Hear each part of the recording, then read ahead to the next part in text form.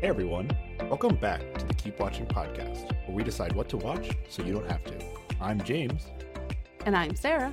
And today, we're going to be talking about Carmen Sandiego. Sarah, how you doing? Yeah. What you been watching? I'm doing all right. Let's see, what have I been watching? Ooh, okay. So I have been watching a show that just came out on Netflix called 1899. It is made by the same people who made, it's a German show called Dark, which is a bunch of crazy timey-wimey stuff. And I haven't finished that show, but I'd like to. But this one just came out and seemed interesting, and I didn't have to remember a bunch of what happened before because it's actually not related to the other show, just made by the same people. So I started watching that. And it is the year 1899, and people are on a big, ship, think the Titanic crossing the Atlantic. And shenanigans happen. And it's mysterious and weird, and I have no idea what's going on, but it's enjoyable. And that's what I've been watching this week. Okay. A mind-bending riddle unfolds for its bewildered passengers. Okay. You're just ready to go with the descriptions of everything. Well, I went to Netflix. The picture of this show is I guess they're at the Bermuda Triangle or something. There's a lot of pyramid imagery in this show that I really have no idea what it means yet, but hopefully I'll find out. Probably 3 seasons. It looks like there's now. a giant triangular shaped hole in the middle of the ocean, and water's just falling down like a waterfall. Oh yeah. They do have a lot of stylistic stuff in the credits and in the promotional images. Okay. Has not as of yet happened in the show. Who knows? Gotcha, I have 4 more episodes to go in the first season. So number 2 in TV shows today. Well, there you go. It's fresh and new, and Netflix is showing it off. Pretty much. So yeah. Nice. What about you? What have you been up to? I haven't been watching much. What I have been watching is an anime on Netflix called Tiger and Bunny. Okay. Which is essentially an X-Men style world where being a hero is a job. But at the same time, it's also a reality TV game show competition where they air the heroes in action, and then they get points for saving people and capturing bad guys. But are they real bad guys and real people that need to be saved, or is maybe. it all manufactured for entertainment? Hey, that's a great question. Okay. That is a great question. All right, I got to the crux of the show. Nice. Yeah. I would not recommend it for you, Sarah, but if there are anime fans out there, I'm enjoying it. Fair enough. But yeah, nothing else I've been watching. I think, Sarah, though, we should just go through what our upcoming schedule is in terms of what we'll be covering on the podcast. We usually do this at the end. Yes. But let's just do it now. But we have some timely things happening, yeah. Let's just do it now. We just had Thanksgiving, so it's the holiday season. Mm-hmm. It's officially allowed to be Christmas time now. Oh, you're okay with that now? Okay. Yes. Before Thanksgiving, no, it's Thanksgiving time. Now it is Christmas time.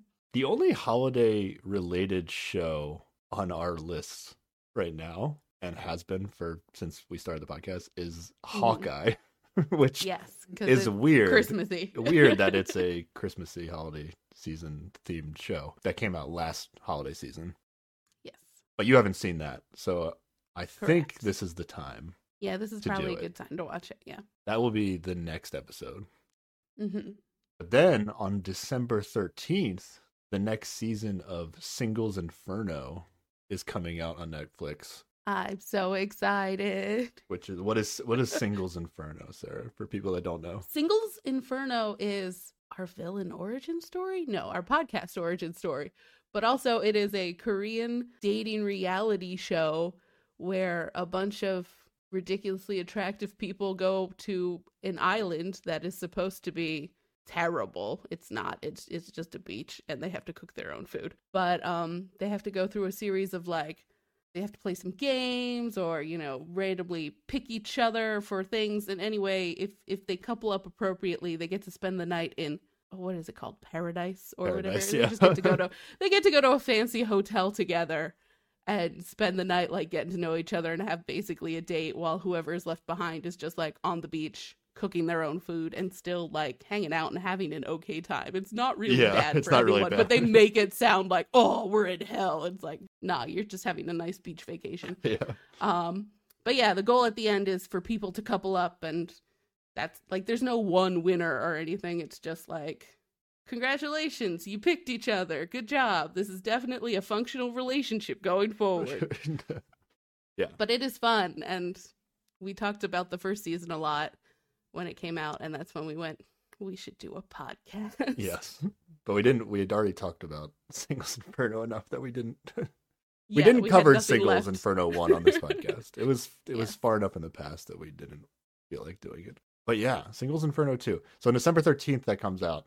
I think after we do Hawkeye and that's out and everything, I think we'll be doing in Singles Inferno next. I don't think there'll be time in between. Now, I don't know how many episodes of Singles Inferno we plan on covering. I guess it depends on how good the new season is. We might go crazy. This might just be a Singles Inferno podcast for a while. So I think, if I remember correctly, I think the schedule for the original season was like 2 episodes were released like every Saturday for like 5 weeks. Mm-hmm. It was like 10 episodes. So we will at least cover, I think, the first 2 episodes. Yeah. And they're like an hour each, so it's not going to be like a total recap of it, which is going to be like highlighting our favorite moments kind of deal. And me probably talking about how I hate someone, which is what dominated our personal conversation with the we'll first pick season. Who our favorites are and who'd we want to go to paradise with. Yeah, it'll be a fun time. Yeah, but I don't know how long we'll be stuck on Singles Inferno, depending on how much we get into it. Just potentially brace yourselves. It might just be that for a little while. But for those who are waiting for Sarah's next pick, the Sarah fans out there who like Sarah's picks for the podcast, we will, once we wrap up Singles Inferno, Sarah will pick a new show, and we will continue with the normal format of things. But I do feel like Singles Inferno is a me pick. It's also but pick. We're both excited about it. It's not, you're not introducing a new show to me. That's true. what we're picking. Yeah. And the other programming note that we may get to on this podcast eventually is because we talked about it before, is the Pitch Perfect TV show. All right. Called Bumper in Berlin. I believe is officially out. It came out on November 23rd. And I think it just dropped every episode. It's 6 episodes. It's on Peacock for people that want to watch it. That's the one with it's Adam Devine as Bumper. Yes. And I saw a clip of it, which made me think, okay, I'm going to like this show. It also has Jamila Jamil, a.k.a. Titania from... Yes. from She-Hulk. Tahani from... yes, originally. The Good Place, yeah. Yeah. Nice. So from the clip I saw of it, I liked it. So I think I'm going to enjoy it, even though it's not the full cast of Pitch Perfect. It's an offshoot. Yeah, and it's only 6 episodes, so I don't know. Yeah, it's not like not a big commitment. I don't know what it's not a huge commitment. I don't know how long or if they have more plans for it than just that. But yeah, that's everything. Cool. That I have for now. Are you ready? I am so ready. I have had the Carmen Sandiego song stuck in my head. Okay, so what is the Carmen Sandiego song for you? I think you have to put a clip in here in post, but they did a game show for children in the 90s, and the theme song was a barbershop quartet singing "Where in the World is Carmen Sandiego?" So that's like embedded in my head and my soul forever. Let's play that for the people right now, okay? Okay. Here is the song that Sarah wants everybody to have stuck in their head.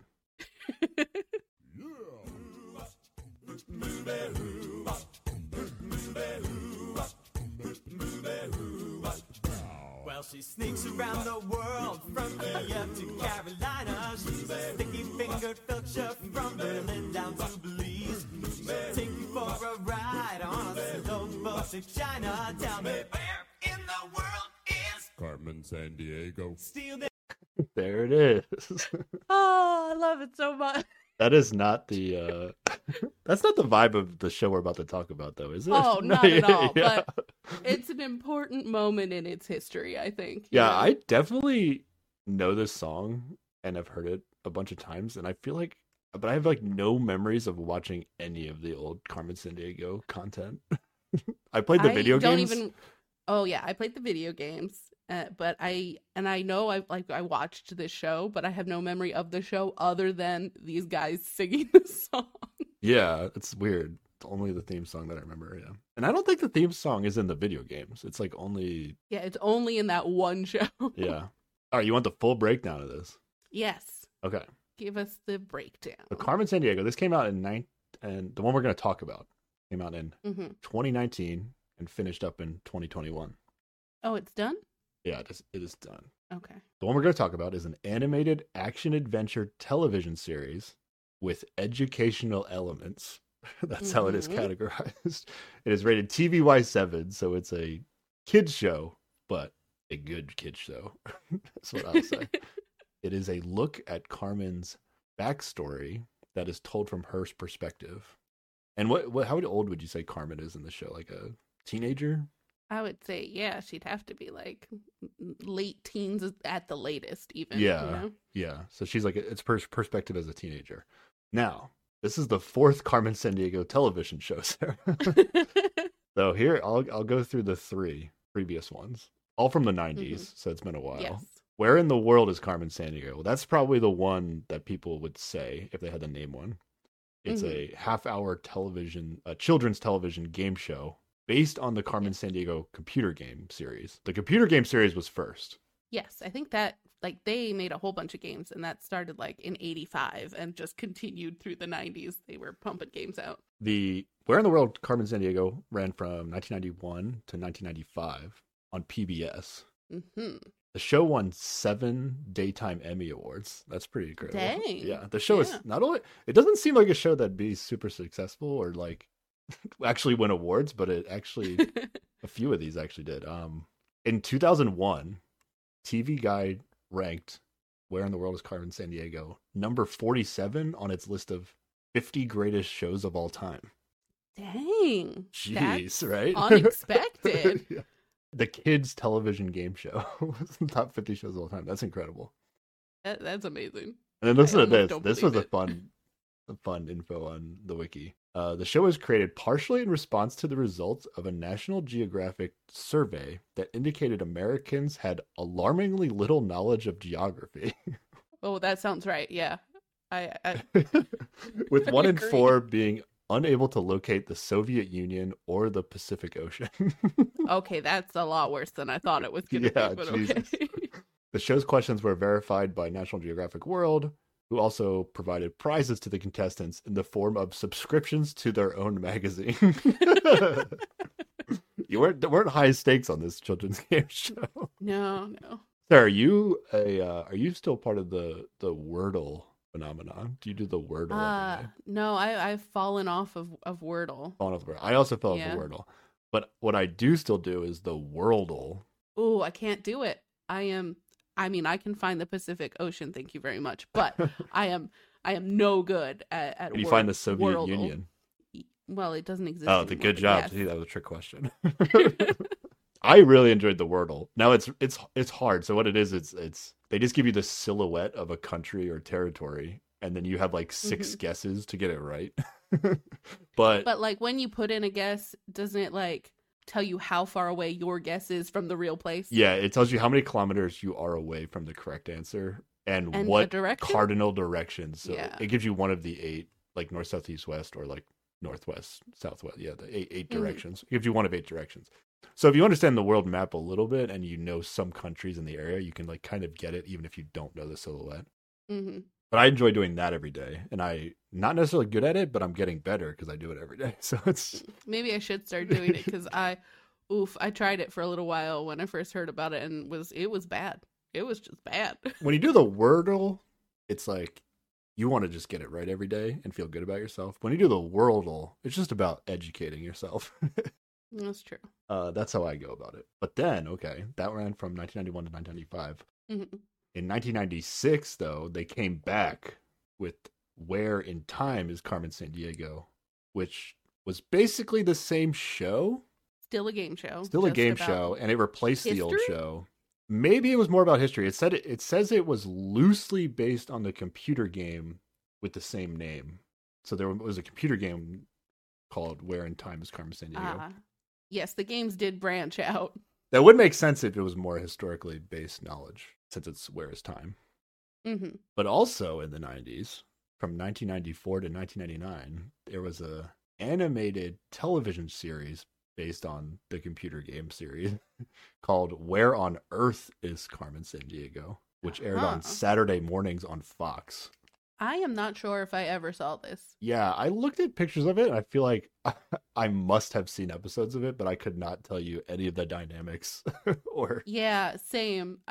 Like, after watching this show, I'm like, wait, is Carmen Sandiego a good guy or bad guy in the animated series, Sarah? What do you think? Oh, everything before this new show, she's a bad guy. You think so? Okay. I'm not 100% sure, but she's like in charge of the stealing, and like at least in the games, like you're hunting her down as like the agent trying to find her and prevent her from stealing things.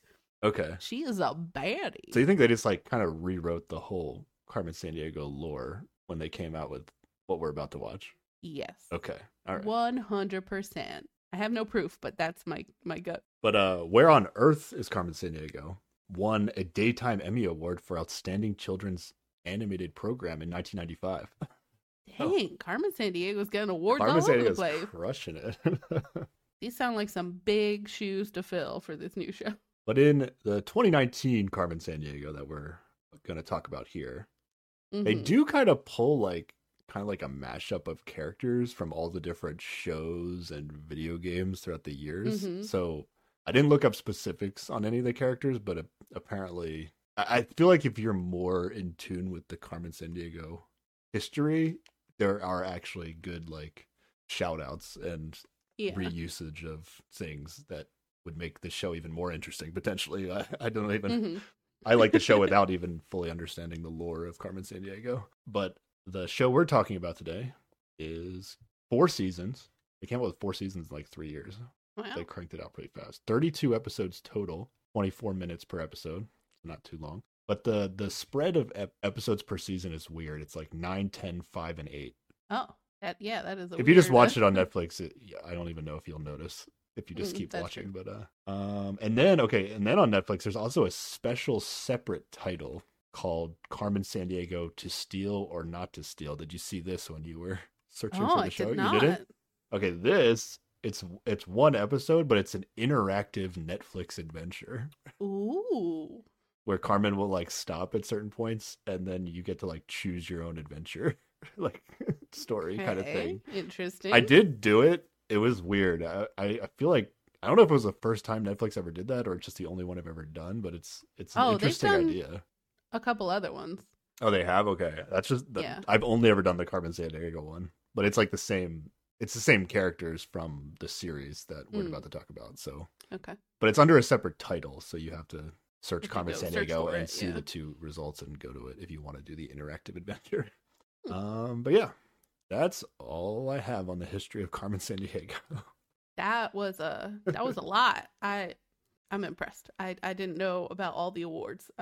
I'm really the awards surprised shocked me. I did not know about the awards. It was pretty good. Okay, are you ready to start talking about episode 1 of Carmen Sandiego? Okay. Yeah. Episode 1 and 2 of Carmen Sandiego is titled Becoming Carmen Sandiego, Part 1 and Part 2.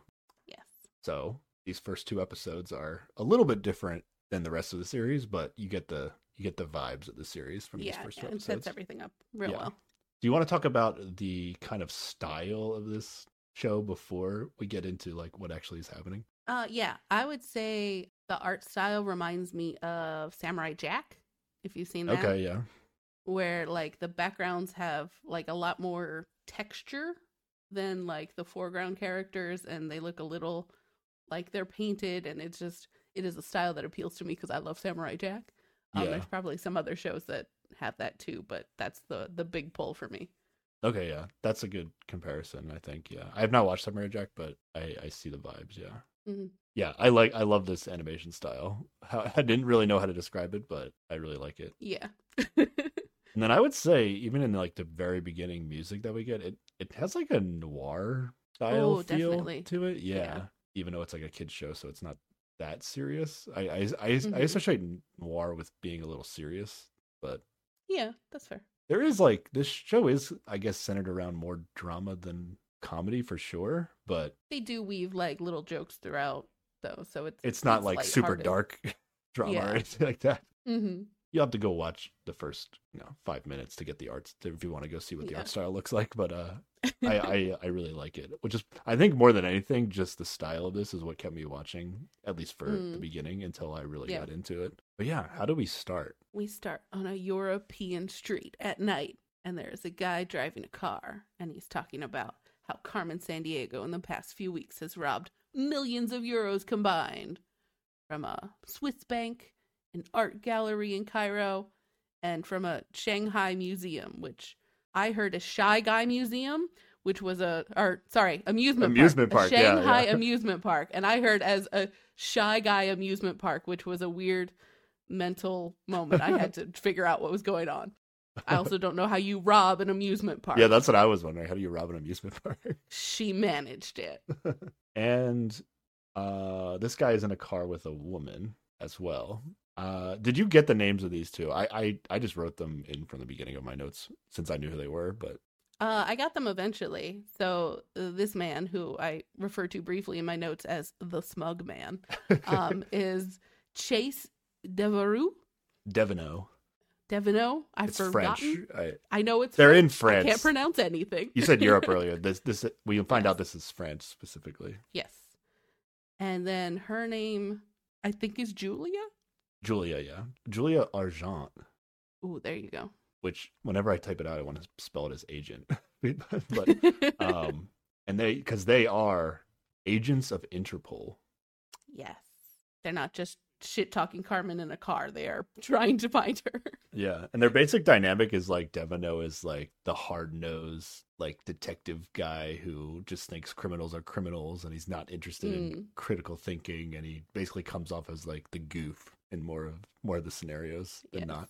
And then Julia is like the critical thinker who is trying to look past the fact that Carmen Sandiego is a thief and like try to figure out, okay, why is she stealing these things? And she thinks there's something more than meets the eye. Yes. Here. But she's also new at the job, so he doesn't take it seriously a lot of the time. Devino is, I guess, her superior? Is that the dynamic here? Yeah. Yeah, okay. Possibly. I don't know how that works. They might just be partners, but at least he feels superior. He feels like he's superior, yeah. But then after he's done monologuing a little bit about giving us who Carmen Sandiego is, Julia jumps in and she adds to it and says, she would then vanish without a trace from all these locations, except she would always make public appearances before she committed each crime, like the day before, I guess.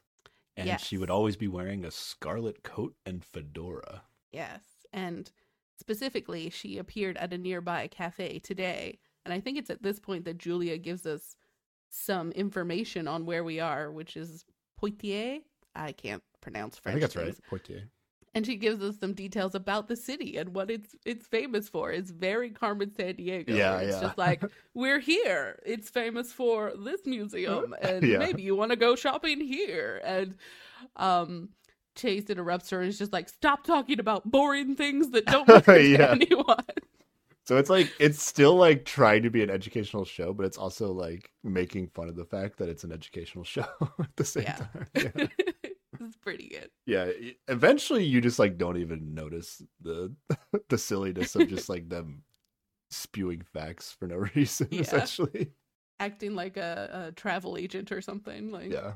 I think at some point in the conversation, Devino says, "Who is Carmen Sandiego?" So yes. They throw the lines in there. Whenever they want to know a location, it's where in the world is, and it's either Carmen Sandiego or where in the world am I, or it's just always where in the world.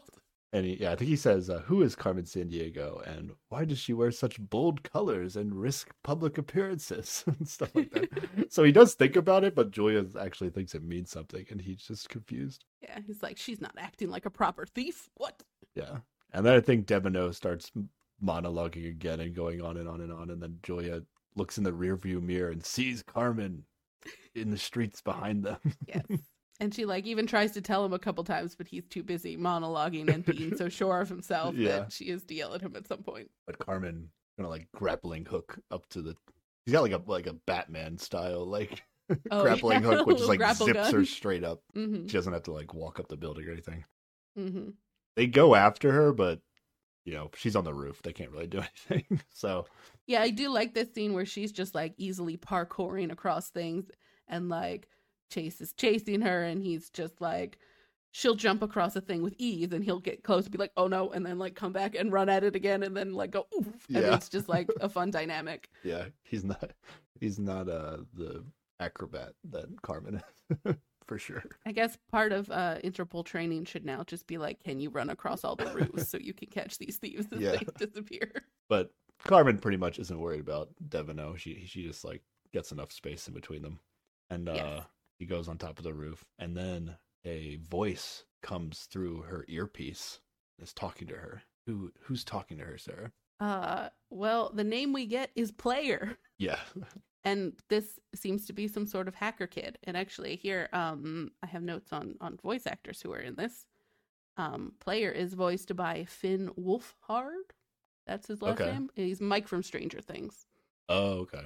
And then Carmen is actually voiced by Gina Rodriguez, who is Jane in Jane the Virgin, which is a show I haven't recommended yet, but will be a future episode eventually because I really like that show. Okay. I was also looking at the voice actors for this, and I saw her, and I saw that show, and I was like, I feel like Sarah's watched that show, but I wasn't sure.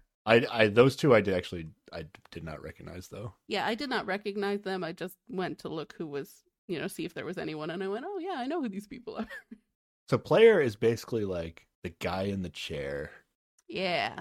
Feeding her all the information. Or the guy at the computer, aka the hacker, or the tech support guy. Or yeah. I think more often than not, Player will have the educational elements of the show, where you get to kind of like see the geography on his computer screen, and then he'll quickly mention some fact about the location that Carmen is in or is going to or something. Right. That's Player is usually the tool for the educational stuff. But basically, Player is going to be leading Carmen via his satellite hacking system or whatever he has to the next heist location. Yes. And then going forward, though, in this show, they refer to everything as a caper. Yes. Which Capers. I'm assuming is consistent with video games and old shows, but maybe not. That seems reasonable. Yeah. Caper just means a crime, I believe. It's like a slang term for a crime. Yeah. Something like that. Or I think it is more often than not related to stealing something, though, I think. Oh, okay. More specifically. Like, you wouldn't do a caper that is a murder, I don't think. You'd do a caper that is stealing. The stealing. Though. Okay. A stealing crime. There we go. And then so she goes to I think we find out later, it's just like an apartment building, actually, weirdly enough. Yeah, I thought it was a museum because it's got like this big gate out front and it's got like these fancy pointy windows on the roof, but it's just an apartment. Yeah, it was weird because she had a moment where she was like looking at a famous landmark, like a cathedral or something. Mm-hmm. But then Player didn't tell her to go to the cathedral. She just went somewhere else. Yeah, it was just a geography moment, really. Yeah, it was just a geography moment, yeah. And there's a moment where she just like takes out like lipstick with like a USB drive in it and plugs it into like an alarm system, and then Player just like disables the alarms like with So Player's basically just like a tech god. Like pretty you just much. have to accept that this little boy is insane.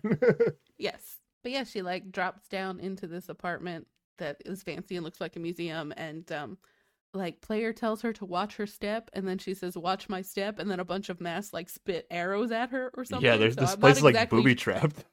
Yeah, but I wasn't sure of the nature of this trap. Like, she didn't step, it was just literally like she said something and it was sound activated or something. But oh, okay, I got you. She's able to pick up a shield and block her, she does not get arrowed. Yeah. She's good at her capering She's too good for that. Yeah. Yeah.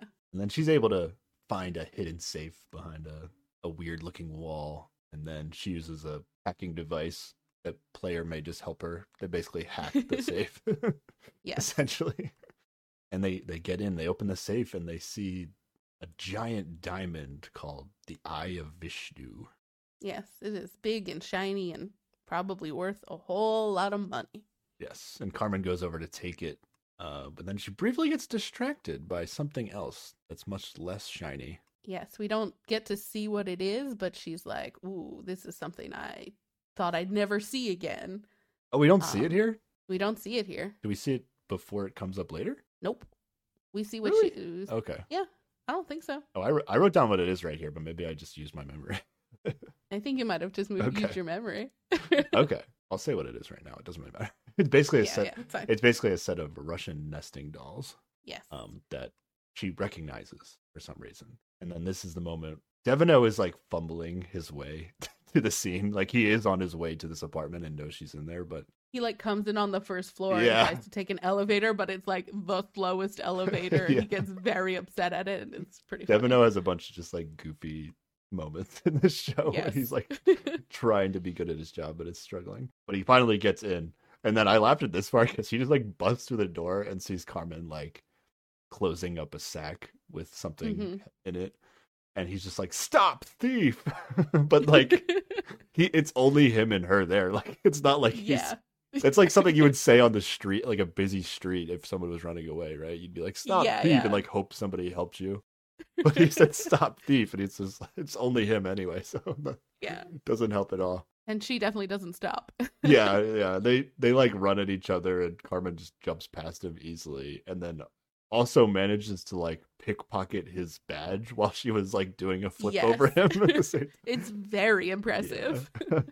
Yeah. She's Devino is in over his head here, I think. Oh yeah, definitely. Yeah. And then she parkours away, and she actually leads back to the car. Not like purposefully. Julia's still in the car, Yeah, Julia's still in the car. And she ends up like jumping off the roof and like paragliding away. But then Chase just falls face first into the car. Yes. And smashes it all up. Is not a good time for this boy this evening. And then he does his shouting of "Where in the world is Carmen Sandiego?" He said the thing. And then they cut to the opening title after he says that. Yes. Which is sadly not an a cappella group singing those sweet beats. But it's from cool the 90s. Noir music. It is. I love it. It is good. I love the vibes of this show. Yeah, it's definitely got good vibes. I feel like there's a longer opening credits for like the subsequent episodes. Yeah, but in these first two episodes, they do like a special title screen for becoming Carmen Sandiego. Yeah. But yeah, we come back from the title screen, and Carmen is still hang gliding through the air. She needs to get on a train, and Blair's just like, "Oh, I just bought you some tickets." So she just like lands at a train station and gets on. She doesn't just land; she like lands and is like immediately changed into different clothes. She switches so fast, but her civilian clothes are just like she just wears like a red hoodie, so it's like everything she owns is red. She is committed to the bit. Not the best costume switch, but. But it helps the viewers know. Chase figures out like, oh, she must be going to the train station, and so he gets in his busted up car and tries to race to the train station. Yeah. Throughout the rest of this 2 episodes, Devino is like just going to be in pursuit of Carmen. Yes.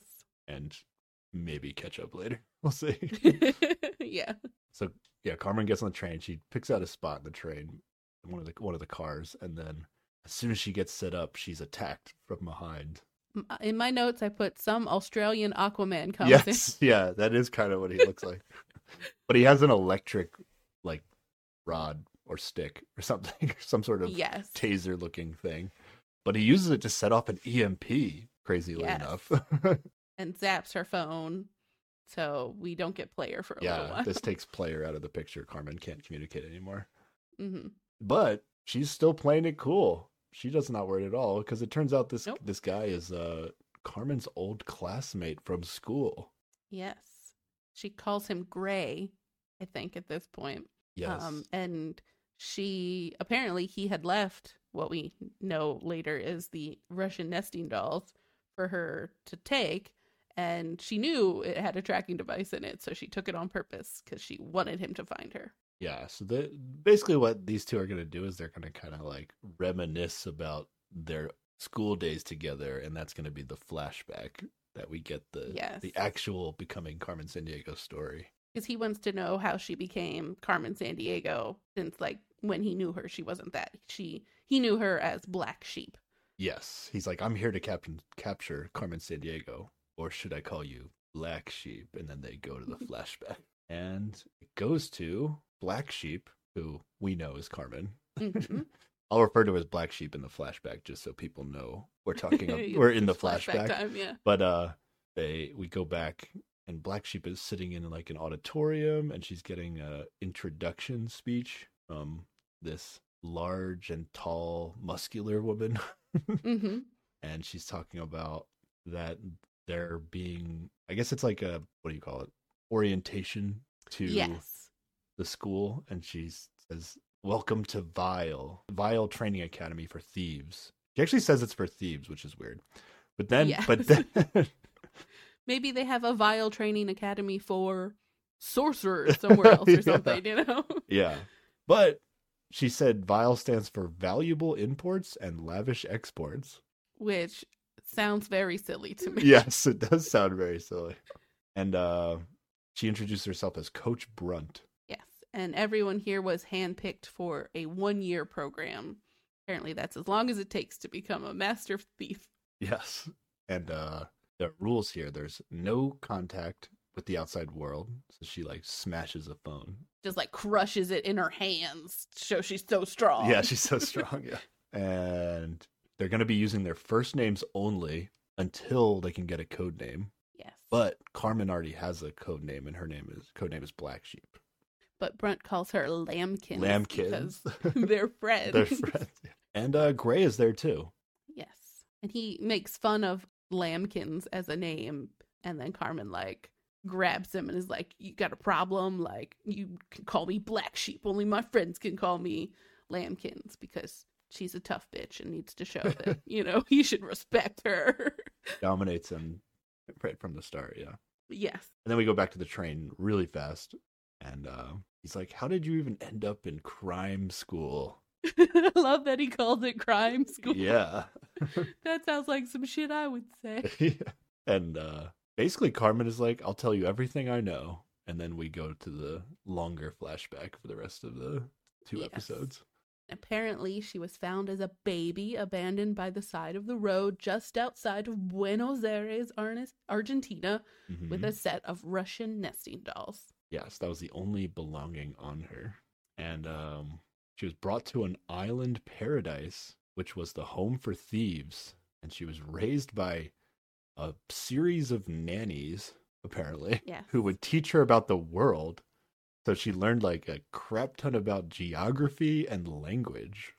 Yeah, because they would all teach her about the places they came from. And so that's the excuse for her teaching us about geography. Yeah, so it's basically like a gag throughout this where like she has no memories of being anywhere but on this island. But whenever anybody brings up like the name of a city that they were in, she's like, "Oh, that's from this country." Yeah. She knows where everything is in the world despite having never been there, basically. She knows where everything in the world is except for herself. She has no idea where this island actually is. She's just on it. And I feel like, they don't explicitly say this, but I feel like she may or may not be able to speak every language. Yeah, it seems like she's got a lot of language skills. Yeah, they show her learning different languages, but I feel like, you know, like wherever they go in this show, they will be speaking English. But I think you're supposed to maybe just understand that Carmen is speaking the native language. Maybe, I don't know. I don't know if that's actually true or not. But she was actually, when she was found as a baby, she was found without a name. So they decided to give her the name Black Sheep, Sarah. Yeah, this is dumb. Like, who are these people that they're like, who are these we're going to just give this child a code name and not like a real name, and we're going to make it one that makes it sound like she's unloved. Like, no one wants her. She's been abandoned. Black Sheep. And she is the only child on the Isle of Vile. Yeah. I was really expecting at some point we would find that, like, one of the people in charge of this school or 2 of them together as a couple had been like, "Yes, we are your adoptive parents." But no, she's just like, she just lives here. Nobody's really the person responsible for her. No one treats her as though she belongs to them. They just hire a series of nannies that seem to rotate in and out for whatever reason. Seems like a major bummer. It wouldn't be so bad. Maybe, but I don't know. I feel like she's very lonely. All the world geography and language. That's pretty insane. Yeah, but does she have any like emotional connection to people? I think we find out she kind of does. We'll get there. Yeah, with Coach Brunt, Coach I think Brunt, is the closest, because she thinks that Coach Brunt is the one that found her. Yes. Yeah, she's a child on this island that is a school for crime and thieves. And I guess like the people who come here are like college-aged kids, like maybe older teenagers. It's unclear. They keep referencing like, oh, the 40 thieves or something. Oh yeah, like 40 thieves graduate every year or something. Yeah, but they're part of. She ends up being in this like weird like 1 year program, which seems to be like a separate program. I don't know. They didn't get into the whole dynamics of the school, but she's basically going to be part of a 1 year program, which only has like 5 other students in it. Well, I think I think they just bother showing like the 5 other students, because at the end when we figure out who graduates and not, like there's a lot more people there. Oh, okay. Maybe there's maybe just like multiple classes that all like rotate. They only go together for whatever reason. Yeah, like they're people. like together in a dorm together, and I think that's just who we focus on, but there's theoretically a bunch of other groups of kids or adults or whatever. But basically, from the time she was a child, she got to like, she didn't go to classes, but she was like hanging around the school and like picked up things here or there. So she's actually like very talented in thievery and stuff like that, stuff related to that, even before she even attends the school. Mm-hmm. And like you said, she doesn't know who found her as a baby, but she thinks it's Coach Brunt because Coach Brunt's the nicest to her, basically, is what it seems like. And we get a little like weird sequence of events where she's like pulling a prank on somebody as a kid, and she gets chased, but then Coach Brunt like saves her. But the main thing that happens in this sequence is that the guy ends up dropping his phone because he was like visiting the island for the day or whatever, and she just like steals picks it up and takes phone. it, and hides it in her Russian nesting dolls. Yeah, she doesn't really do anything with it. Like, she doesn't try to like call or. Well, I guess at this point maybe she didn't even know she wasn't allowed to have a phone, because she doesn't find that out till she goes to school, it seems like. Oh, yeah, she might not even know what a phone is, like, because none of the people who are enrolled there would have their phones, so she wouldn't be watching other people using phones. Yeah, that's true. Like, it's just like, oh, here's this thing I have, let me hide it away. Yeah. But one day, it like rings. You hear a little buzz from inside her Russian nesting doll, and it's a text that I don't know if you wrote down what it said. I didn't write down what it said, but it's player who has hacked in and been like, haha, I hacked in. You better like beef up your security, because he says he is a white hat hacker, which is a real thing where people try to hack into places and then go, hey, it was real easy to hack in. You should fix this. And that's essentially what he's trying to do, but he doesn't know what he's hacking into. You know, is this a business for player? Like, does he get them to pay him to beef up their security afterwards? I think he's just a child. You think so? Like, I don't know. Like, it's possible. Like, but usually with those sorts of things, you'd like contract with a company ahead of time instead of just being like, haha, I found your thing, give me money. Like, that sounds a little more black hat than what made me think that he like must have a successful situation going on is that, like, I think when he bought the tickets for the train, he bought like first class tickets, and then Carmen was like, ooh, first class, fancy. And he was like, my treat. like he had money to just like splurge on well, at that point I had tickets. Assumed that like he was part of, like, he and Carmen were like stealing things and selling them and getting money, so I just assumed that's what it was from. Oh yeah, okay, they're heisting together, that's why they got so much money. You're right, okay. I mean, except I'm not. We'll get to that later. 27 layers of encryption in order to call the phone in Carmen's doll. And then, I don't know if we're supposed to just believe him, but he tells Carmen that he is located in Niagara Falls, the Canada side. Mm-hmm. And then we get to learn that that's in Ontario. Yeah. Which I would not have been able to say off the top of my head if I learned that Carmen in the show. Could. Because she Carmen had Carmen knew that. A Canadian nanny at some point that told her all about it. Yeah, exactly. But yeah, so this basically starts them like being internet friends, you know, like they're just texting and calling occasionally, and like this is her one friend she's made in life, I think. Yeah. And then she also decides separately, unrelated to player, that she wants to attend the school now because she's sick of watching 40 thieves graduate every year, and she's like, I'm better than them. I should be allowed to just go to school. Because I think technically she's not old enough. I don't know what age you're supposed to be. I also don't know what age she is. So yes, yeah. Whatever it is, it's not quite old enough for whatever the requirement is. Yeah. So she basically goes to the vile faculty council to request acceptance to the school. Are 5 of them. There's 5 of them, yeah. Coach Brunch, not Brunch, Coach Brunt, Professor Maelstrom, which is voiced by Liam O'Brien. Yes. Who, if you listen to or watch Critical Role, you will know who he is. Also, as most voice actors, he's done a lot of other things, so I don't know. Yes. Then there's Countess Cleo, Dr. Bellum, and Shadow Sun. Oh, you got all their names. I did not get all their names. Yeah. I went back and wrote that down later. Nice. Now, they refer to themselves as the faculty. Yes. I don't know if this is the entire faculty of the school. It might be the entire. I guess there's only 40 people, 40 students. I guess this could be the entire faculty of the school. Solid maybe. I don't know. It's the only faculty we ever see. Yeah. But yeah, they debate amongst themselves if she should be allowed, and Shadow Sun is not about it. He's just like, nope. But everybody else comes around. Yeah, I think one other person was a little hesitant too, but they were not as against it as Shadow Sun is. But this council is a democracy, so they vote on it.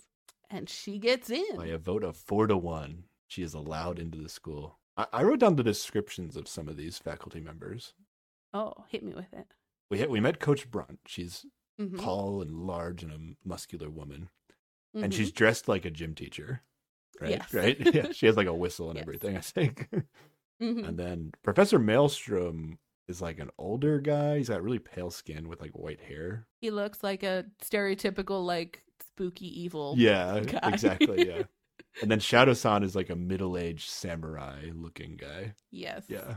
And then the other two, I didn't write down their names, so I didn't write their descriptions, but one of them is going to end up being an art expert, and then the other one's a tech person. Yes. Dr. Bellum seems to invent things, and Countess Cleo seems like the fancy lady who knows about the fancy things. Yes. Oh, yeah. She's in. So she's going to pack her things and move into the dorms, and she's going to meet her classmates, which includes Gray. Yes, and also a sassy lady she almost gets into a fight with, but then doesn't. She makes friends quickly. Well, Gray ends up being friends quickly. I guess this was after she the almost orientation. beat him up. Yeah, so they so he's like, "Oh, I'm gonna be friends with you now because you you kicked my ass basically." But then some random other girl, which is the only other girl I think in her group of classmates that we get to see, she for some reason is. They can become enemies very fast for no reason at all, basically. Yes. And then we get a cool montage of all the different classes that they have at the school. And there's they're learning origami to be good at pickpocketing. Yes. With Shadow-san. Yes. Then there's self-defense, which is just self-defense. Yeah. With Coach Brunt. That was Yes. And then there's Countess Cleo teaching them how to tell the difference between valuable things and fake things. And then there's some sort of invention/weapon class. Yeah, that one was Bellum. Yeah. And then there's a tactics class is what I wrote down. I don't really know. I think we only get one shot of this Professor Maelstrom's class, and he's just he's specifically teaching them to do a bait and switch with so it's you have a briefcase full of nothing, or it's full of something that matches the weight of the briefcase full of money, and then you do a bump, or you they put their case down, so you swap it out, and then they don't even notice. Basically, it's the bait and switch. And Black Sheep is still talking to Player every now and then. Yeah. And, just because they're friends. And she seems to be having the best time, she's getting to be friends with her roommates. She's still talking to Player. She's learning all the things. She's still doing pranks, but getting into trouble for it now. And one time when she's talking to Player, she has to leave and go to class. And she's she says to Player, "Oh, sorry, I have to go. I have my Infiltration 101 class." And then Player's like, wait, what kind of school did you say you go to? But like, she never answers. Like, Yeah. Claire seems super invested in like figuring out what the heck is going on with this girl. Oh yeah, yeah. But he's not super pushy about it. I guess they just chat like friends, even though he has no idea who this super suspicious girl is on the other side. Infiltration 101. I don't know who teaches Infiltration 101. Yeah, I'm not sure. Yeah. But... we didn't get to see that. But we do learn, so based on the sequence earlier we got where she's like pranking somebody with water balloons or whatever, she basically teaches her classmates how she pranks this as a child, how she used to prank this person that arrives to the island every year. And we find out that this woman that arrives every year, her name is Cookie Booker, Vile's bookkeeper. Because she cooks the books. Oh, there's so many pun names in all of like Carmen Sandiego. Yeah. Well, then they make fun of this later, though. We can get into that. Yeah.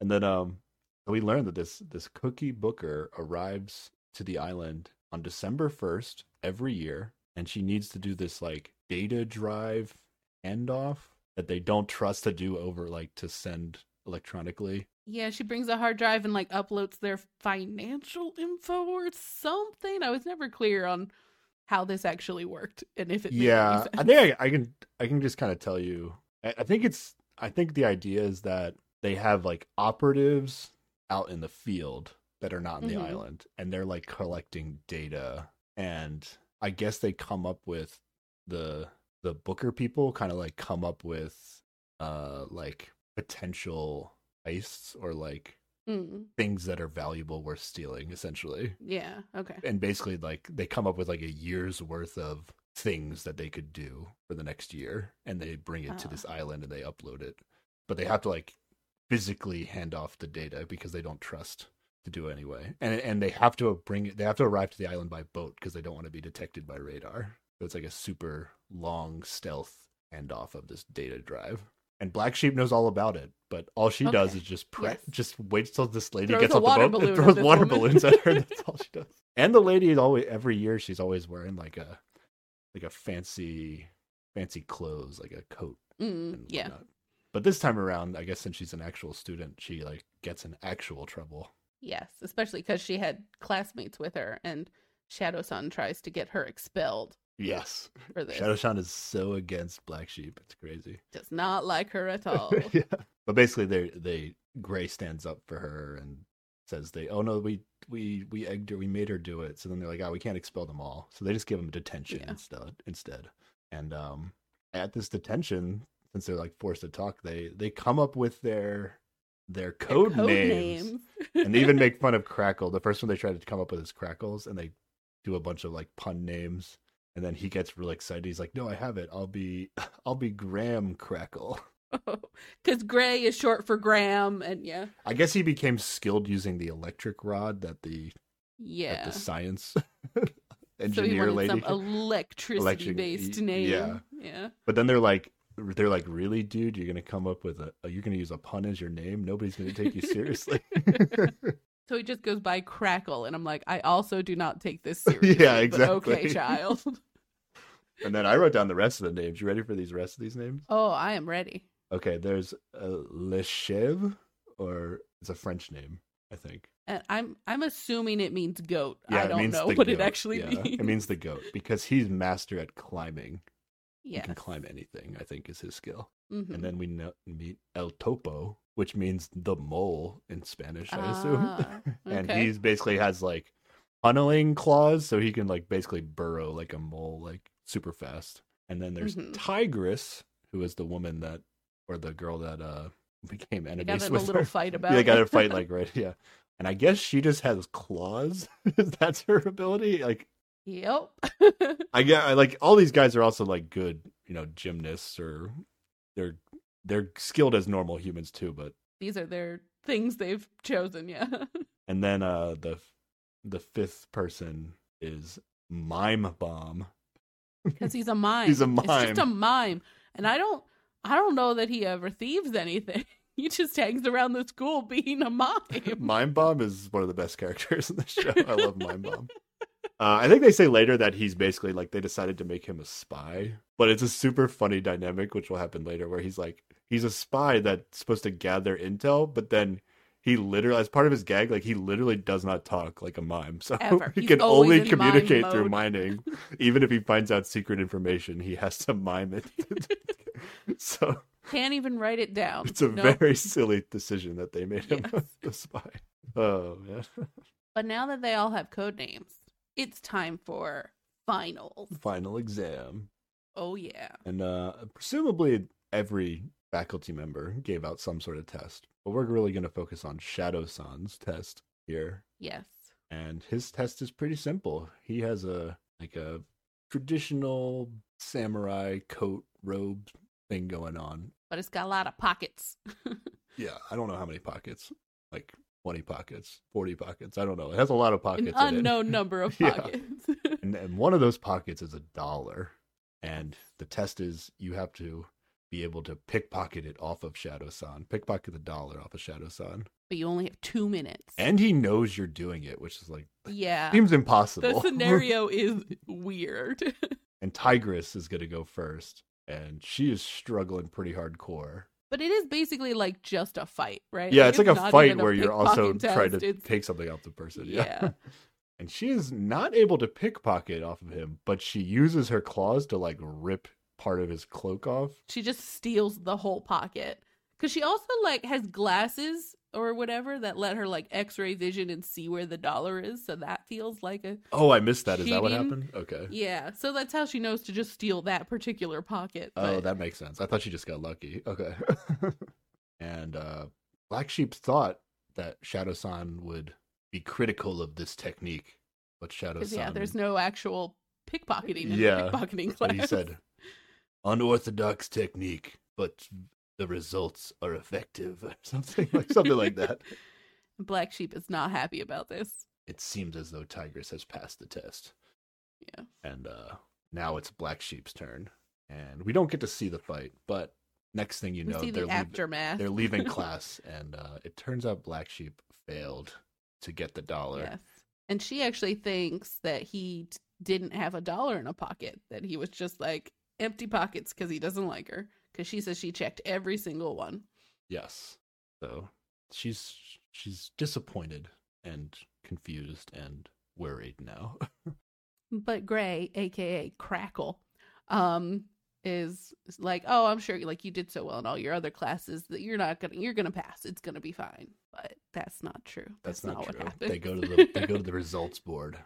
And yes, it seemed as I guess there were other people that failed, but within the group that we know, only Black Sheep not passed. Yes. Even the mime passed. Even the mime might be the best of all of them, you don't know. But yeah, she doesn't understand. She's confused. She's going to go back to Shadow-san when he's not paying attention. And she basically just like takes the keys to his office. She pickpockets the keys to his office off. So when he's going to close the door, he's like, "Where are my keys?" and she's like, "You looking for the keys?" So she basically like does the test again when there's actually something to take. But he's like, "You can try again next year." But no, I'm not. Like he's like determined to make her fail, basically, because presumably like she only failed because of this one failure that she wasn't able to get the $1 off. Like everything else she did well in. And I'm not sure what she has done to him in her time in this island, but this man does not like her. Yes. And he is unwilling to give her a chance to try again. She's going to be left behind, and all her friends from her class are getting assigned together on their first mission. And she decides that, screw this, I'm sneaking out, I'm going on the mission too. And she successfully gets aboard the helicopter, but Mime Bomb, I guess, wasn't part of the mission. And Mime Bomb sees her sneak off, and we get like see him from the shadows looking. Yes, he looks so creepy, by the way.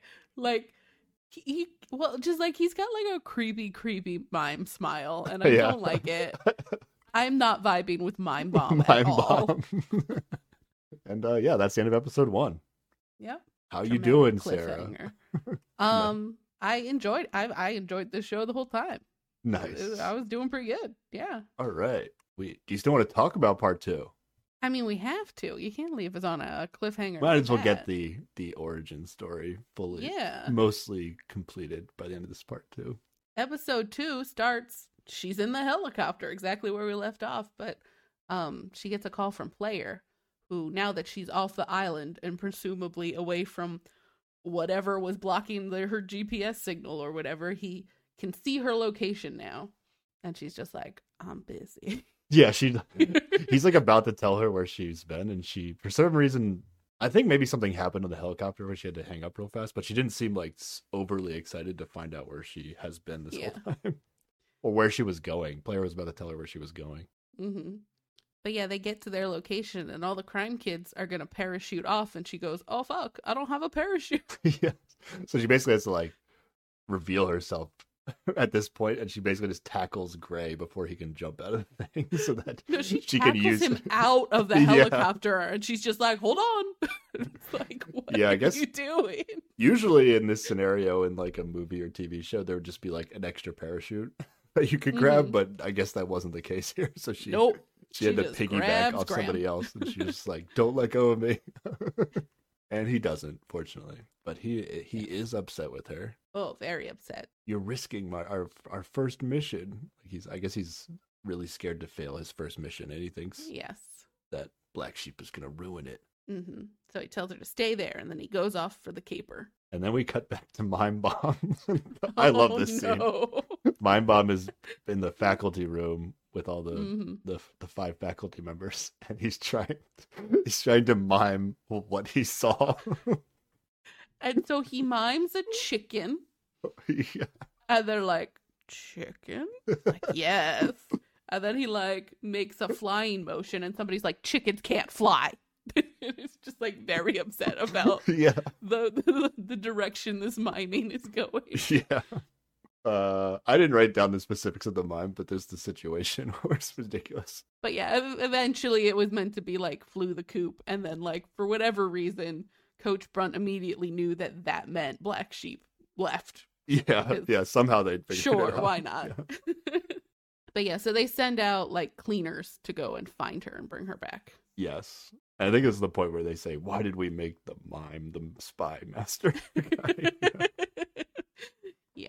I think Professor Maelstrom says, alert the cleaners. And the cleaners are going to end up being like the 2 janitors at the school, basically. Literally cleaners, but also the sketchy kind of cleaners. They're janitors at the school, and then they also just like, whenever there's a situation that they need to cover up the vile tracks with, they just send out these 2 janitors. They're crime janitors. I believe Liam O'Brien also voices the cleaners, aka janitors, on the show. But they don't talk very often. Mm-hmm. He also has a variety of other characters, like minor characters here and there throughout the show. Oh, yeah. But his main voice is Professor Maelstrom. So he says, alert the cleaners, and then they cut to the title screen. Part 2. Yes.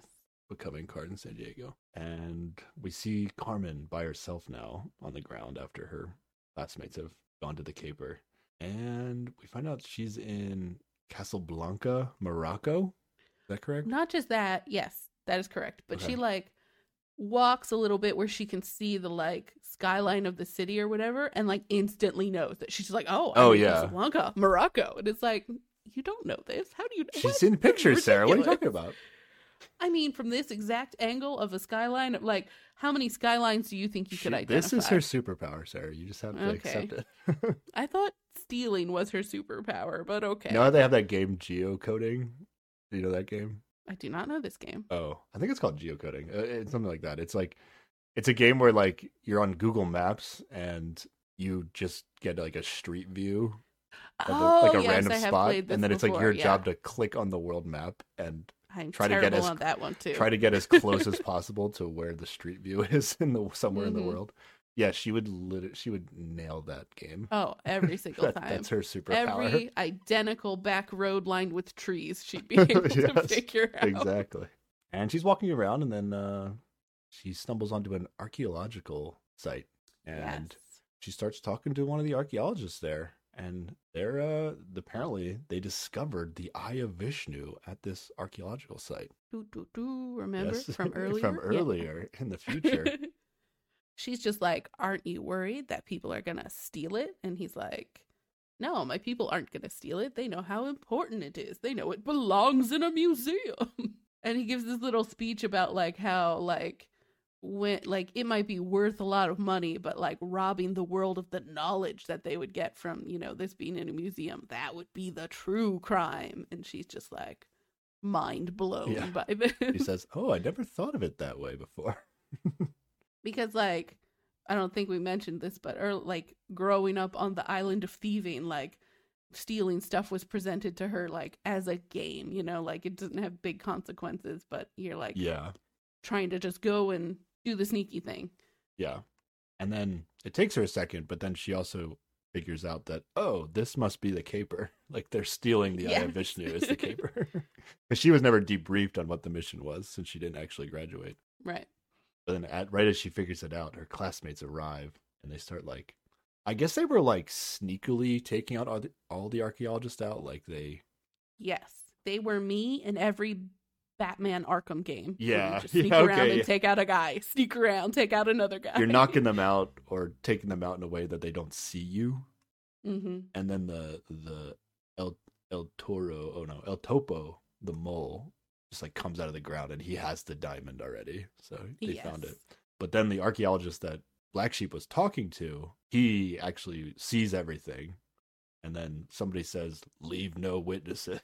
And then Crackle like takes his electric rod and just like puts it on some sort of just like setting that would have just disintegrated this guy is what it looked like. And Carmen's just like, doesn't understand. Like, this was never part of like the training. And she's just like, what are you doing? What do you mean leave no witnesses? And she like shoves the archaeologist out of the way just in time so he doesn't get blasted by this thing. She saves the guy, but then when she gets up, the cleaners arrive and like basically capture her. Yeah, so they probably killed him. They probably killed this guy, but they didn't explicitly show that in this kid's show. But it is kind of implied that happened, but yeah. Yeah. But then we jump back briefly to present day, and Carmen talks about how disappointed she is in Crackle, because she thought of him as a big brother until that day when she was like, well, I never knew you. Yeah. Then we get a mini flashback to graduation when Gray was graduating, and the faculty were telling them that they didn't just get here based on their grades. They also were testing them for loyalty and willingness to go to necessary extremes, and that VILE actually stands for Villains International League of Evil. Yeah. Oh, I missed the part where it was like, oh, their personalities were a part of the test. Okay, that makes sense. Yes, because no one or thing must stand in their way. Yeah, that makes sense why she might have failed, actually. Also, yes. I see. Okay. But yeah, so apparently part of the mission was murder who you have to. It doesn't matter. Yeah. Which everybody was just cool with, even when they just found that out. Well, that's because they were only there because their personalities dictated that they would be okay with murdering people. It all makes sense. Okay, here we go. We're getting there. Mm-hmm. And then I think we go back to training again, and then Carmen's like, I guess my entire upbringing was a lie. She's like, stealing isn't a game, especially when you're willing to steal lives. She's like still kind of like half-heartedly trying to like get Gray to come to her side, which is kind of why she wanted Gray to find her. Wanted him to find her to begin with, yeah. And I think we get more Devino stuff right here. Like Devino's like still chasing the train, and he like gets to the next train station. He's like trying to intercept the train basically with his car, and he like just misses it, and he's like, yeah, he's getting frustrated. But the important thing here is that Julia calls him because she's been going over the crime scene, and she says that the apartment is actually full of all sorts of stolen things, and that the apartment is owned by an import-export company. So, there we go. And all the places that Carmen has recently robbed have ties to the same company. So, what if she's a thief that only steals from other thieves? Yes. Julia's putting together. She knows what's Devino is like, he understands what she's putting down, but he just like doesn't really care. he is in a stressful moment of his busted up car trying to. He doesn't want his cases to be overly complicated. He prefers them to be cut and dry. And then we go back to the train, and we're gonna continue the flashback. Yes. Because Black Sheep was taken back to the island, but now they watch her more closely now. And they took her phone. And they confiscated the phone. Oh no. But they still let her, like, be enrolled in the program. So, like, she's supposed to do another year. Well, I think they mentioned that she had to go to, like, psychology classes with Professor Maelstrom, and they made her do, like, extracurricular stuff. Because I guess they're still hoping. Because she's so skilled that she's, like an asset to them, but they need to, like, condition her to murder be people. evil. To be evil, basically. Yeah. But she decides to go through the motions and pretend that she's doing her schoolwork as normal. But she has some other plans in mind. Yes. And then on December 1st, she packs for her escape from the island. But she leaves her Russian nesting dolls behind because she needs to pack light. Travel light. I like that. I like that moment. You don't need that stuff. Just remember them for what they were. And December 1st, if you remember, Sarah, this is the night that Cookie Booker shows up, arrives for the data drive for the island. First step though is she sneaks into the school. Now I don't know if it's nighttime, but it's like a dark, and it's dark because it's like it is also like a storm outside. So it might be dark. Yeah, it's hard to tell. It seems like school is not in session, but she sneaks into the school at night, and she's able to lockpick her way to stealing the phone back, and she's able to call Player. And she fills him in on what's sort of actually happening, and she's like, what if I told you I was a very good thief? Yes. And I'm in a school for thieves at this moment. Player finally gets what he's been wondering. And she kind of asks, him to talk about the white hat hacking thing again, because she kind of wants to do that, but with her thieving skills, use her skills for good instead of evil. Yes. She's like sneaking around the air vents and stuff, and it's like right in front of me is a data drive that has information on one of the biggest criminal organizations in the world. Something like that.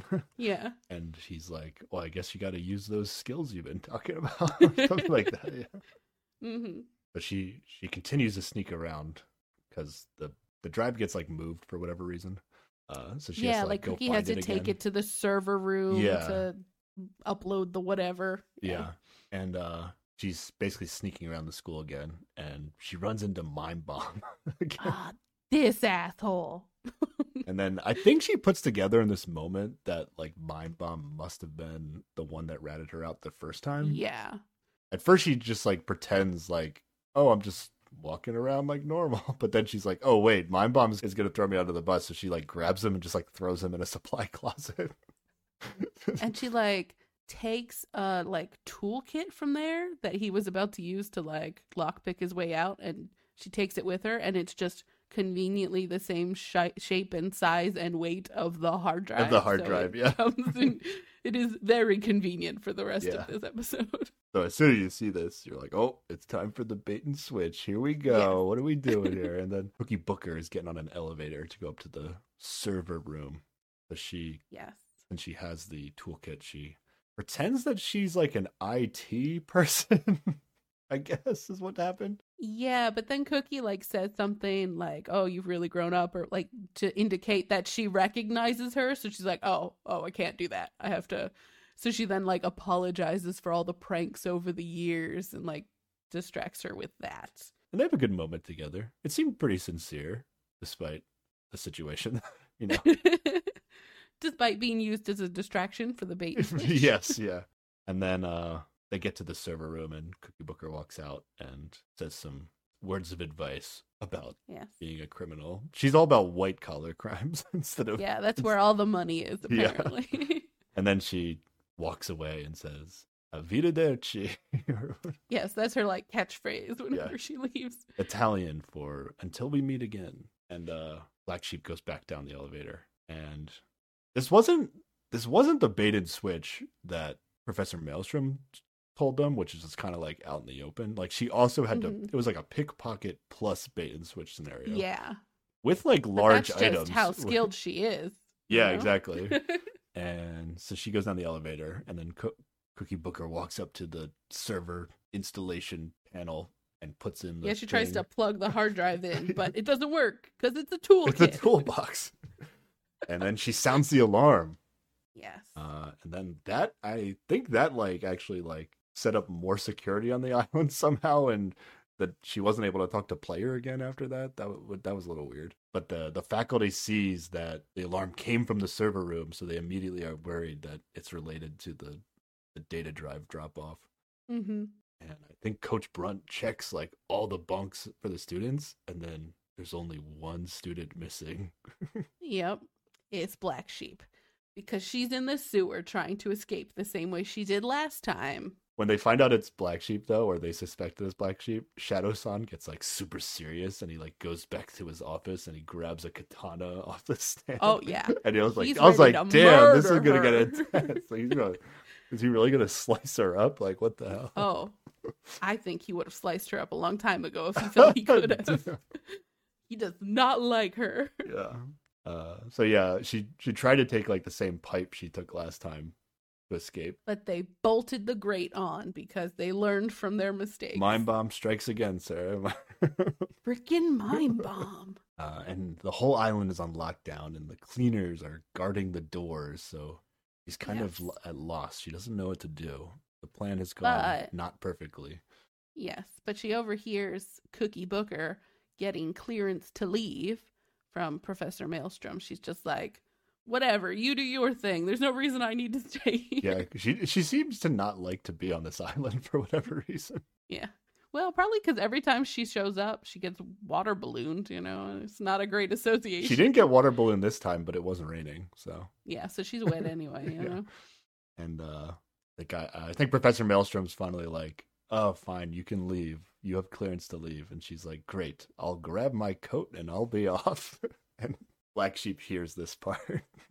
Yeah, so she goes back to where she knows the coat is and steals her coat and hat. And it is a red trench coat and a red fedora. Yeah. Basically Carmen's iconic the look. Origin of the coat and fedora. Let's go. And we don't see this, but she locks up Cookie in the closet and steals her high heels as well. And then she just goes to try and just walk out the front door. Yeah. With confidence, because that's the key to most things. Here's a tense moment. She has to walk right by the cleaners as she's leaving.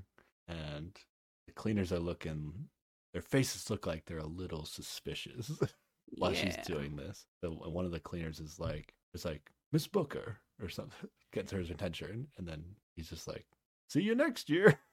Yes, it's a very tense moment. And she just goes, arrivederci. Yes. She thinks fast at her feet. And she said, arrivederci. Which works, I guess. They thought that was a total normal thing for Cookie Booker to say. Mm-hmm. And he walks right out the front door. Yeah, she's making her way to the boat.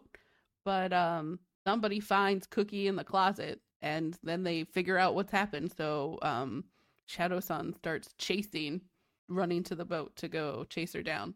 And I like the line where Professor Maelstrom said, he radios the cleaners like, the lady in red is no lady. That's how they chose to alarm the cleaners. I mean, that could mean a lot of things, yeah. So she basically was able to get to Cookie Booker's boat, and she knocks out the guy, and then he has the keys to the boat too, I think. Mm-hmm. And then at some point they implied that she had time to defuel Sabotage the helicopter or something. Yeah. Yeah, because they're like, oh, the boat can't outrun your helicopter, so they send the cleaners to the helicopter, but they can't turn it on, and it's because she sabotaged it. I don't know when, but she's very, very good at her job. Yeah. Somehow she did all that. But she gets to the boat. She pulls away from the dock right as Shadow-san was getting there. And he's left standing there on the dock looking super serious. Yes. But she doesn't leave. She just pulls back far enough and pauses and gives him an angry look. And she's like, I pass. You fail. Yes. And then she leaves. Yeah. Great stuff. And she's escaped. Oh, yeah. When she gets further enough away, she calls player and she's like, where am I? And it turns out that they are in the Canary Islands, Which then she's like, oh, off the coast of Africa. Off the west coast of Africa, yeah. And it's a Spanish settlement. She knows so much about everywhere. That was a good one. I hope to get that one in Wordle. I learned where the Canary Islands were. There you go. And then players like, oh, if you're going to be traveling, you're going to need a passport. You do have a name, don't you? Then she looks inside the red fedora hat, and there's a little label that says, Carmen brand outerwear, Sandiego. So I guess this hat is from, like, Sandiego, California? Yes. Okay. And so she's like, my name is Carmen Sandiego. Burr, burr, burr. Carmen Sandiego. She says it like James Bond. Yeah. And then we go back to the train. Yes. The train is almost in Paris, which is when Gray said he would murder her or something. I don't know. Once they got to Paris, this is how long she had to tell her story. And then I guess he was going to take her back to Vile or do a murder. I'm not sure. Yeah. And then he says some stuff that I don't even remember if this is a lie or not, or if we even find out if it's a lie or not. But he's like, they want you back at Vile. They're going to offer you a full pardon. Even Shadow-san is on board, which seems very unlikely. Yeah, super unlikely. Super unlikely, yeah. But Carmen refuses and basically just kicks his ass again. Yeah, they have a little fight on the train, and she kicks him in his face. And Devino catches up to the train, but he's too late. And he looks out the window of the train as it starts moving away, and he sees Carmen. Or actually, he doesn't actually see Carmen in the coat and fedora, though. But I guess he puts together. Right.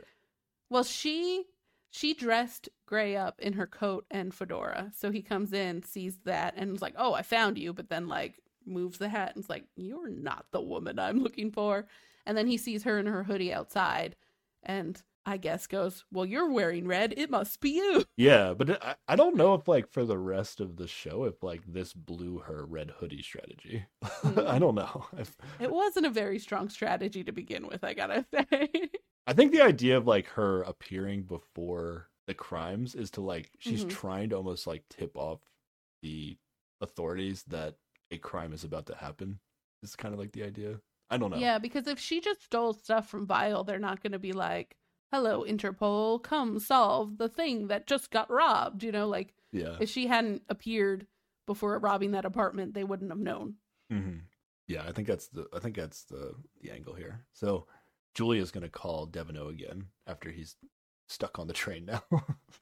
And she says the Eye of Vishnu was found in between the couch cushions in the apartment. Yeah, so the bag we saw that Carmen tied up, the gem wasn't even in there. Nope, it was her Russian nesting dolls. She did take her Russian nesting dolls back. She feels those belong to her. Mm-hmm. And Player kind of gives her a little bit of shit about, like, what do you mean you didn't steal the big gem? And she's like, it's fine because Interpol will get it back where it belongs. And she also tells him to, like, send the money from her other heists to the next nonprofits on her list. So apparently every time she steals from Vile, she's just giving the money to charity.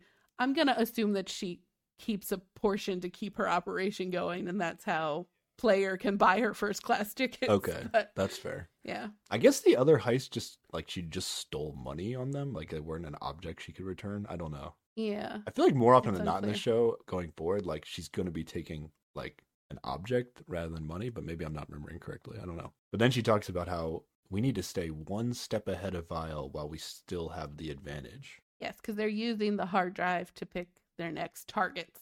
So they only have like a year of years with information to be able to be ahead of Vile on. And then Carmen's boat drives away. But there are some other people on another boat who are following her. Yes, mysterious men and women. And that's the end of episode 2.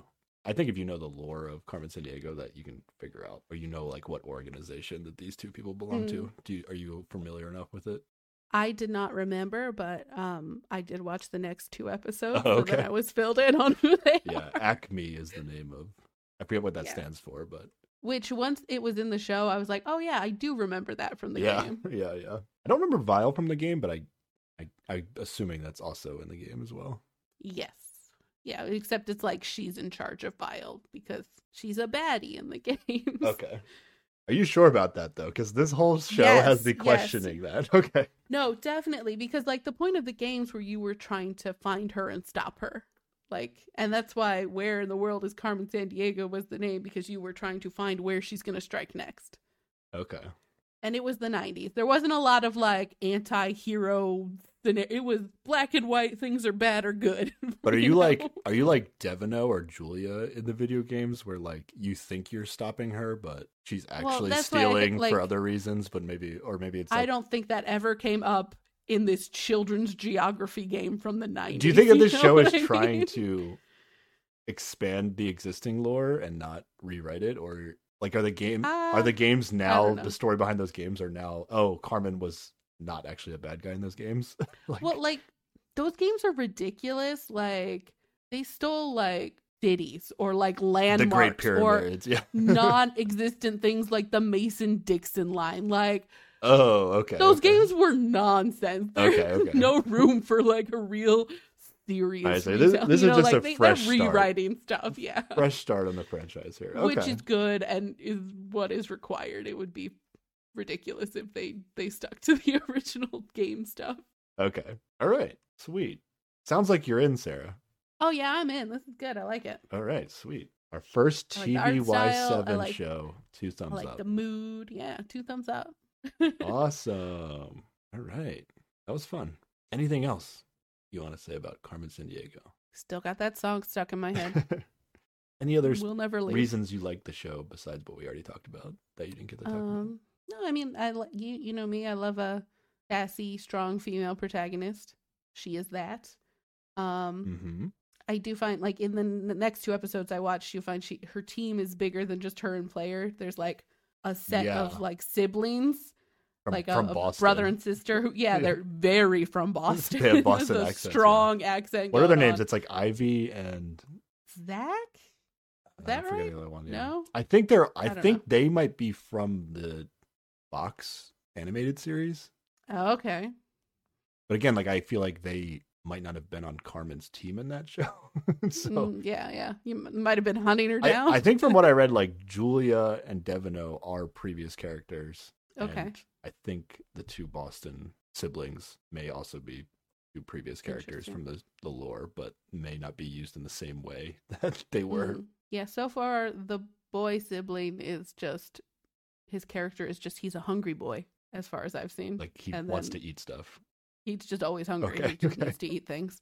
And then the sister is just like tough Boston girl. I don't know. I've not gotten a lot from them yet. Yeah. Only 2 episodes, but yeah. So the cast is bigger. Yes. But still good times. I enjoyed it. And then this show has some surprising twists and turns in the plot, I would say. Really? Like it's not just like, a formulaic like kids show. There's some plot to the show. Is there like a satisfying ending? Does it or is it just, well, we're done. These are the episodes. I couldn't tell you specifically how it ends, but I think there is okay, that's good. At least some dynamic between some characters that gets wrapped up. Nice. I think we're good. Good on Carmen Sandiego, right? Yeah, definitely. All right. And we already talked about next time. Hawkeye Christmas special. I have not rewatched what we are going to be watching. I want to say we probably have to watch 1 episode. Okay. Sounds good. But I will let you know otherwise. Okay. Do you remember offhand how many episodes there are in this? Oh, it's part of the Marvel series. I want to say 6. I'll look it up right now. Okay. Yep. 6 episodes of Hawkeye. Okay. Oh yeah, definitely 1 episode. These are actually like 50 minutes. Oh, okay. It's a variety of minutes, but it's probably averages around 50. And first episode is 51 minutes. So yeah, I think we're only watching 1 episode. Sounds good. Fun holiday times. Oh yeah. Stars the guy that plays Hawkeye. I'm not remembering his name right now. But also Haley Steinfeld. Haley, there we go. I was gonna say Joel Osment, and I'm like, that's not right. Haley Steinfeld. I thought when we got to Hawkeye, this would be the first time we talked about Haley Steinfeld, but we actually watched Dickinson. Yeah. Thanks to Apple TV Plus. It'll probably increases your chances of liking it now that you liked her in something else. Big maybe. Alrighty. Where can people contact us, Sarah? People can email us at keepwatchingpod@gmail.com. Tweet at us while there's still a Twitter at Keep Watching Pod, Instagram at Keep Watching Pod, or leave a comment on YouTube also at Keep Watching Pod, because we're consistent and good at setting things up, I guess. And also, if you're feeling it, you can leave us a rating and review on Apple Podcasts or Spotify. We would be grateful. I mean, unless you say some mean things about us, I guess. Oh, I'd love to hear anything. Okay, James welcomes mean things. I would prefer not mean things, but you do you. Okay. Alrighty. Thanks for listening, everybody. Bye. Bye.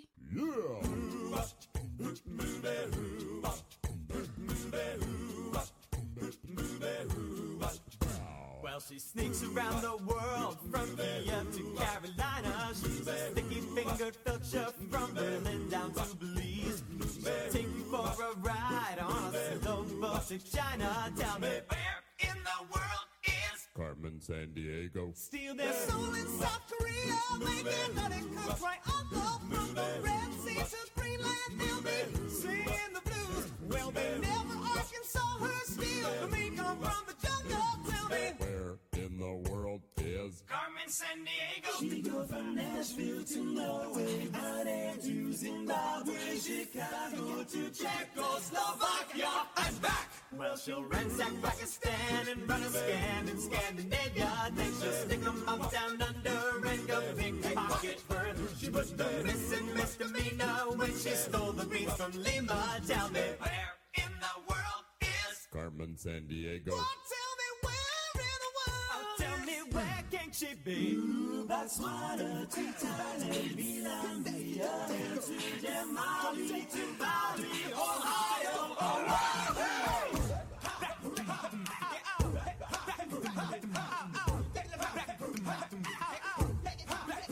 Yeah, she flies around the globe, makes you flip them every nation.